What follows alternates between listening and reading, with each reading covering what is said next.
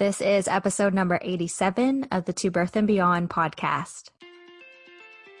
We're so excited to have you with us on this episode of To Birth and Beyond. I'm Jessie Mundell, mom, kinesiologist, and fitness coach to pregnant and current moms. And I'm Anita Lambert, mom, pelvic health, and orthopedic physiotherapist with a focus on women's health. On the show, we provide information and education on fitness, the pelvic floor, fertility, pregnancy, birth, postpartum, and women's health. We offer a brave space to have candid and vulnerable conversations on the struggles and joys of motherhood, including all aspects of our physical, mental, and emotional health. While you're listening in, please remember that the information on the show is not meant to diagnose or treat any medical conditions. Please speak with your medical provider for all things related to your healthcare. We're so excited to have you. Let's dive into today's show. Hi friends, it's Jessie here. A time-sensitive note that I don't want you to miss before we get into today's show. My online course for fitness and health professionals called the Postnatal Fitness Specialist Academy is now open for enrollment until Tuesday, October 8th. This is the last class that students will be taking until spring 2020. As hired health practitioners, it's our job to give women a modern, holistic, evidence-based approach to postnatal care that addresses their physical, emotional, and mental health. Together, through the Postnatal Fitness Specialist Academy, we are working to change the postnatal experience for all moms and post-pregnant people. In the Academy, we are teaching you how to act as an ambassador and an agent of change with your clients so no one feels alone in their postnatal experience. The different paths you can take with this certification, whether you're a stay-at-home parent who wants to work in and during nap times, the different paths you can take with this certification, whether you're a stay-at-home parent who wants to only work during nap time, or whether you want to run your own boutique personal training studio, or simply add this to your tool belt so that you can use it with your existing fitness clients or patients. How to add an additional revenue stream generating up to thousands of dollars per month in your business or practice working with moms. How to confidently help people post-pregnancy return to exercise, educate them about their pelvic health, troubleshoot with them about their pelvic pain, diastasis recti, or their incontinence, and why specializing or simply adding this training to your repertoire can make you the go-to expert in your community, and how it makes it so much easier to find and keep your clients. I am on a mission to train postnatal specialists who can give women and postpartum people the kind of holistic care that they so desperately need and are looking for. If you're a coach, trainer, or practitioner who is committed to learning and continually doing better for the postpartum populations you serve, then please join us in the Postnatal Fitness Specialist Academy. The link to register by Tuesday, October 8th is in the show notes of today's episode. Hey everyone, welcome back to another episode of To Birth and Beyond. It's Jessie Mundell. And Anita Lambert.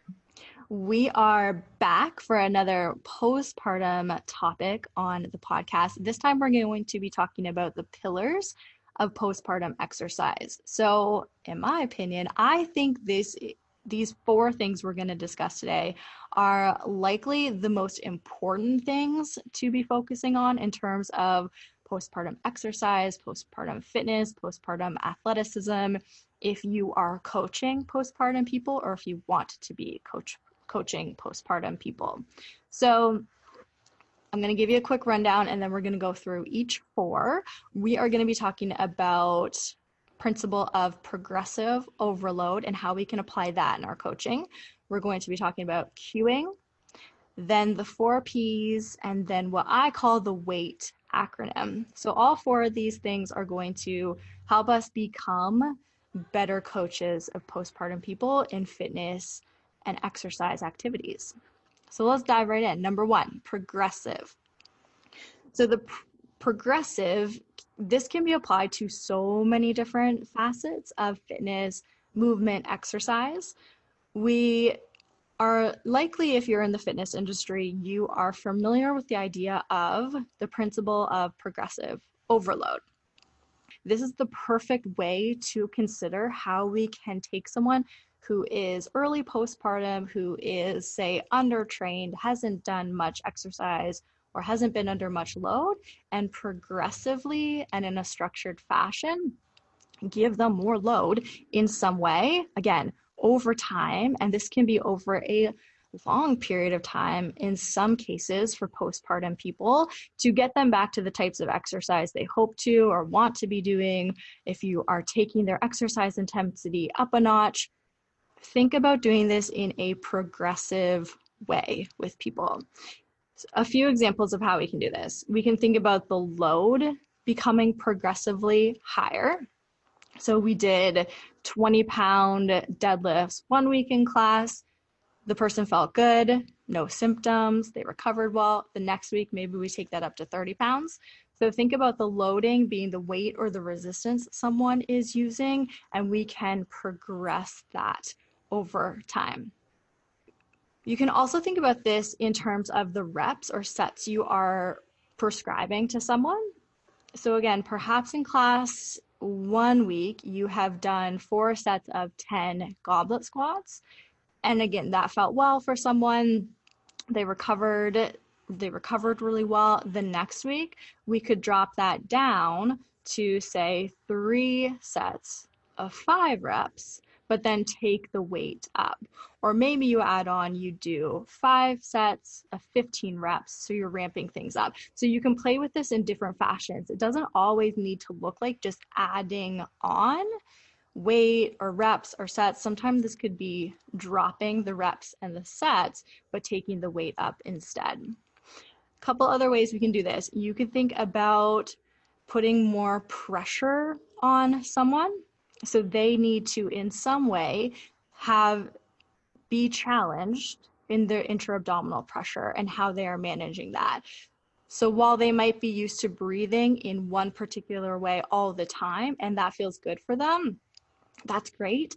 And let's see if we can force them to change their breathing pattern up in a different way to challenge them instead. And then, of course, with the volume of exercise, let's take a runner, for example.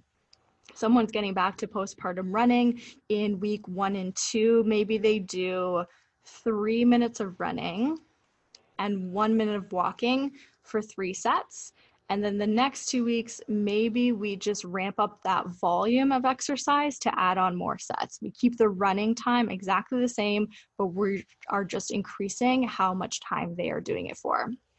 So this is the principle of progressive overload. You can apply it in so many different ways. It doesn't only need to be just adding on more and more weight to a person's body every week. Second pillar of postpartum exercise, cueing. I love this topic because I was an over-cuer for a very long time. I was a competitive gymnast, and I feel like this ruined me for a while because we were over-cued constantly. Things had to be so precise and so perfect. Was that like you with dancing? With dance, oh, yes, totally. I think probably the best cue that could have been done is actually just breathe. Yes. Because it's a constant with dance. It's like, tuck your bum under a second, brace your core, all this stuff. And I'm just like, no, probably wasn't breathing so great. Oh my gosh. And growing up as an athlete too, like it's amazing now what I see. And I mean, I know it's because of our profession that we understand the importance of breath and how that affects so many things in our body. And yet that's probably the cue that isn't done often, especially growing up in terms of sport and dance. Oh my gosh, yeah. Same experience for sure. So I think I took my love of being over-cued into my coaching of people and cued so much for them. And this can just be so overwhelming and really unnecessary for a person. So think of a postpartum person who is coming back to class or is coming back to training for the first time in a long time. Their baby is maybe 2 months old. They're pretty frazzled. It is a struggle to even get to the gym. They need to remember 17 different things to get out the door. They need to feed the baby, change the baby's diaper 3 times repeatedly before they even get to walk out the door to then drive in their car in traffic. They get into the gym. They are in this stressful state when they are even coming to us. And then we throw them back into exercise. They probably feel a bit uncomfortable in their body in some way. Everything feels different. The exercises that they're doing, they feel a different response in their body. And then we're cueing them 14 different ways to do this squat better. It can just be too much stimulus on a person's brain to even put all of this stuff together to do what we think or what they think is a good squat. In so many cases, it is just better to back off. Again, if someone is in a safe range, of course, back off a little bit and let their body find what feels good.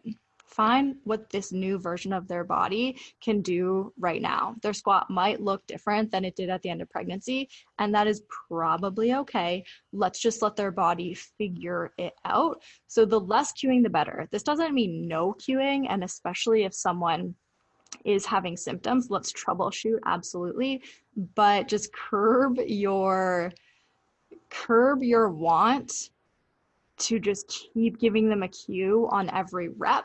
And I totally get this as a fitness coach who did one-on-one training for years. You kind of feel like you have to fill the space of the session when it's really quiet with one person with just a lot of words. You don't need to. You really don't need to. And it could be as simple as just reminding them to breathe. But you can also just allow the silence to fall and the person to feel what's happening in their body. Let's talk about cueing the pelvic floor, because this is a question that trainers ask me all the time. Do you need to cue the pelvic floor on every rep? So the short answer would be no. And there's just there's a lot to this. And I find it really helpful when I do see clients, and let's say they do want to work with a particular coach or be in a class, and if they give me consent to communicate with the coach or instructor, it's super helpful, because especially people who are experiencing pelvic floor tension, for them to understand that maybe all this cueing that's going on isn't necessarily for them. They actually need to, yes, focus on kind of breath work and maybe positioning or posture with the movement. But for them, it's more about actually letting go. And some of my clients, I cue them to actually, in between exercises, to do some release work, some breath work to relax the pelvic floor, because they may catch themselves clenching and tightening again during the actual exercise. So yeah, there's different ways. Sometimes there may be cueing to relax the pelvic floor. There may be other cueing to engage with the rest of the core, and everyone can have different cues depending what we find works best for them. But I would say over cueing can be a thing. I've totally done that. And also, as the Pilates background with the physio, totally have been there. And so it's about finding what works for your client. Some people like having reminders more often, other people don't. And then also noticing how the person, how the session goes, if you are necessarily doing a lot of cueing or not enough cueing, because that can be possible too, that the person feels like there needs to be more. So it's kind of gauging that. Yes, such great points. Couple last things on cueing. Consider internal versus external cues and what fits best for the person you have in front of you. So let's take an example of a back squat. Someone is set up for their back squat. Let's say they're slow coming up from the bottom to the top of the squat, and you cue them to use your quads more. Engage your quads more. That would be an example of an internal cue versus an external cue. You could say, stand up faster. Those things might work best for one person over another. They might not be effective for someone else when they were for the client you had in the session before. The research does suggest that external cues will be more effective for people. But again, this is something you can play with. Just note if you are always giving internal cues for a person and they're not quite getting it, try something different that is slightly outside of their body. The third pillar is from my pelvic health physio in Calgary, Alberta, Gail Hume. And this is the 4Ps. This is something that I reference constantly because I think it is such a brilliant way for us as fitness and exercise professionals and physiotherapists, physical therapists as well, to think about the type of advice we want to give people when they're returning to exercise, or again, when they're ramping up their intensity of exercise, to know if this is good for their body, if this is okay in their body. Should they be backing off? Are they able to push their intensity or their volume more? So this is the 4Ps. Let me tell you what they are: peeing, pain, pressure, and peaking. Again, this is the 4Ps. This is the advice from Gail Hume that I give my clients to consider in their own bodies to know if this exercise is a good thing for them, or maybe there's a sign here that we need to back off in some way, modify the strategy in some way, or just simply do something different, as our colleague and mentor, Anthony Lowe, would say. So the first P is peeing. So is someone having some type of incontinence in some way? Stress urinary incontinence, urge urinary incontinence, mixed urinary incontinence. Are they peeing during the double unders? If so, how can we adjust that? Second P is pain. So are they having pain anywhere in their body? Are they having shoulder pain on that overhead press? Are they having symphysis pubic pain on the lateral lunges? What is it? How can we troubleshoot? Third P is pressure. Are they feeling some uncomfortable sensations in their pelvic floor or in their perineum? Are they feeling symptoms of pelvic organ prolapse? A note here that feeling sensations of pressure is absolutely not necessarily a bad thing or something that we need to totally avoid for people. For people who do have pelvic organ prolapse, this might be something that they get in their head about. So just notice your language on the coaching around pressure. Some pressure can be fine. For some people, we'll just want to note if the pressure that they're experiencing does feel bulgy, draggy, or just they know that sensation in their body is not their normal, is not okay. The fourth P is peaking. So this is also what we could call doming or coning through the diastasis, through the linea alba. And again, as we noted from the third P of pressure, same thing with peaking. Not all peaking or doming is something that we need to absolutely be avoiding entirely. Fixing some doming through the diastasis can be okay. We just want to note the amount of it, the degree of it, if the whole abdomen is bulging. Again, things to keep in mind. If you are seeing doming, is it an issue? Can we modify for it? Does our cue change how that person's abdomen is responding? So those are the 4Ps from Gail. The fourth pillar is what I call the WAIT acronym. This is what I do if my clients are experiencing the 4Ps. So they go off to do their 5K run. They come back. They did have some incontinence towards the end of the run. What do I do then as the coach to help them troubleshoot so the next time we can reduce it or entirely eliminate it? So WAIT, W-A-I-T, whole body, alignment, inhales and exhales, and tension. So these are the types of things that I look at when I am adjusting the strategy. And as Anita and I touched on a couple episodes ago, the strategy just means a different way of doing something. So again, looking at the whole body, taking that W in this acronym, the whole body. Are they using their whole body when they go to deadlift that barbell off the floor? Or were they only think about their arms trying to pull that 200 pounds upwards?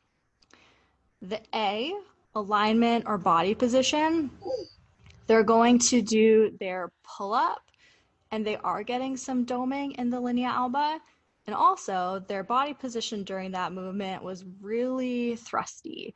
They are really arching through the back. They're thrusting the rib cage up. We adjust, we give them a different strategy. We tell them to keep a bit more of a hollow body hold, and they're able to eliminate that doming. The eye inhales and exhales, essentially, we're just changing the way they breathe in some way. So again, let's take an example of double unders. So someone is skipping rope, and maybe they are experiencing stress urinary incontinence during the jumping rope. Can we change how they are breathing in some way to help that? Because we know that a lot of people are likely to be breathing quite shallow or even holding their breath while skipping. So back to Anita's point, probably the best cue we can give in a lot of places is just encouraging someone to keep breathing. And then the T, the last letter in this acronym, tension. I notice with my people that they have a tendency to really be focused on the amount of tension they are supposed to, quote unquote, be building in their pelvic floor, in their abdominals. Do you find that too? People think that they need to be doing a ton of action through their pelvic floor. Yeah, that it's this, big movement, and then you look at the potentially what the task or the exercise is. So explaining that it doesn't necessarily need that much tension through it or activation. But even in general, the muscles don't necessarily need maybe as much force as we think. And especially I find around the center, so the abdomen. So talking a lot about clients, like it's not about, sucking in and holding in really hard, because that can actually create potentially symptoms below or above. Like if the pressure is going up, you're not getting that nice breath that we've been talking about into the ribs. And then also in terms of potentially down on the pelvic floor, it could contribute to that bulging sensation or leaking. So for some people, even just, again, having them breathe, but even taking away that habit or having them try it without that strong contraction can actually then positively change their symptoms too. Mm-hmm. Yeah. And this is something that I notice for myself, how I respond. Like less is better, less cueing, less tension, less focus on my pelvic floor, less focus on my pelvic floor and abdominal wall, the less, the better. But to your point, and what Anthony Lowe will also say too, is matching the tension to the task. So if I'm going to pick up my 4-year-old who's 40 plus pounds, I'm going to be using more tension through my whole body, and I'll have maybe a bit more awareness on my pelvic floor. But if I'm picking up the 20-pound 1-year-old, I'm not going to be using as much tension, whole body, and again, core and pelvic floor.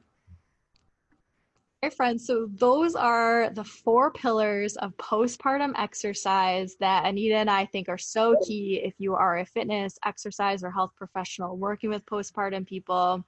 Progressive, cueing, the 4 Ps from Gail Hume, and the WAIT acronym. Consider all of these and how you are using them and how you could be using them in a different way to best support your moms, your postpartum people in exercise. We hope you enjoyed listening to this episode of the To Birth and Beyond podcast. You can find any links or resources we discussed in the show notes at tobirthandbeyond.com. And if you enjoyed today's show, we would love for you to leave us a review on iTunes and subscribe to the To Birth and Beyond podcast in iTunes or Stitcher.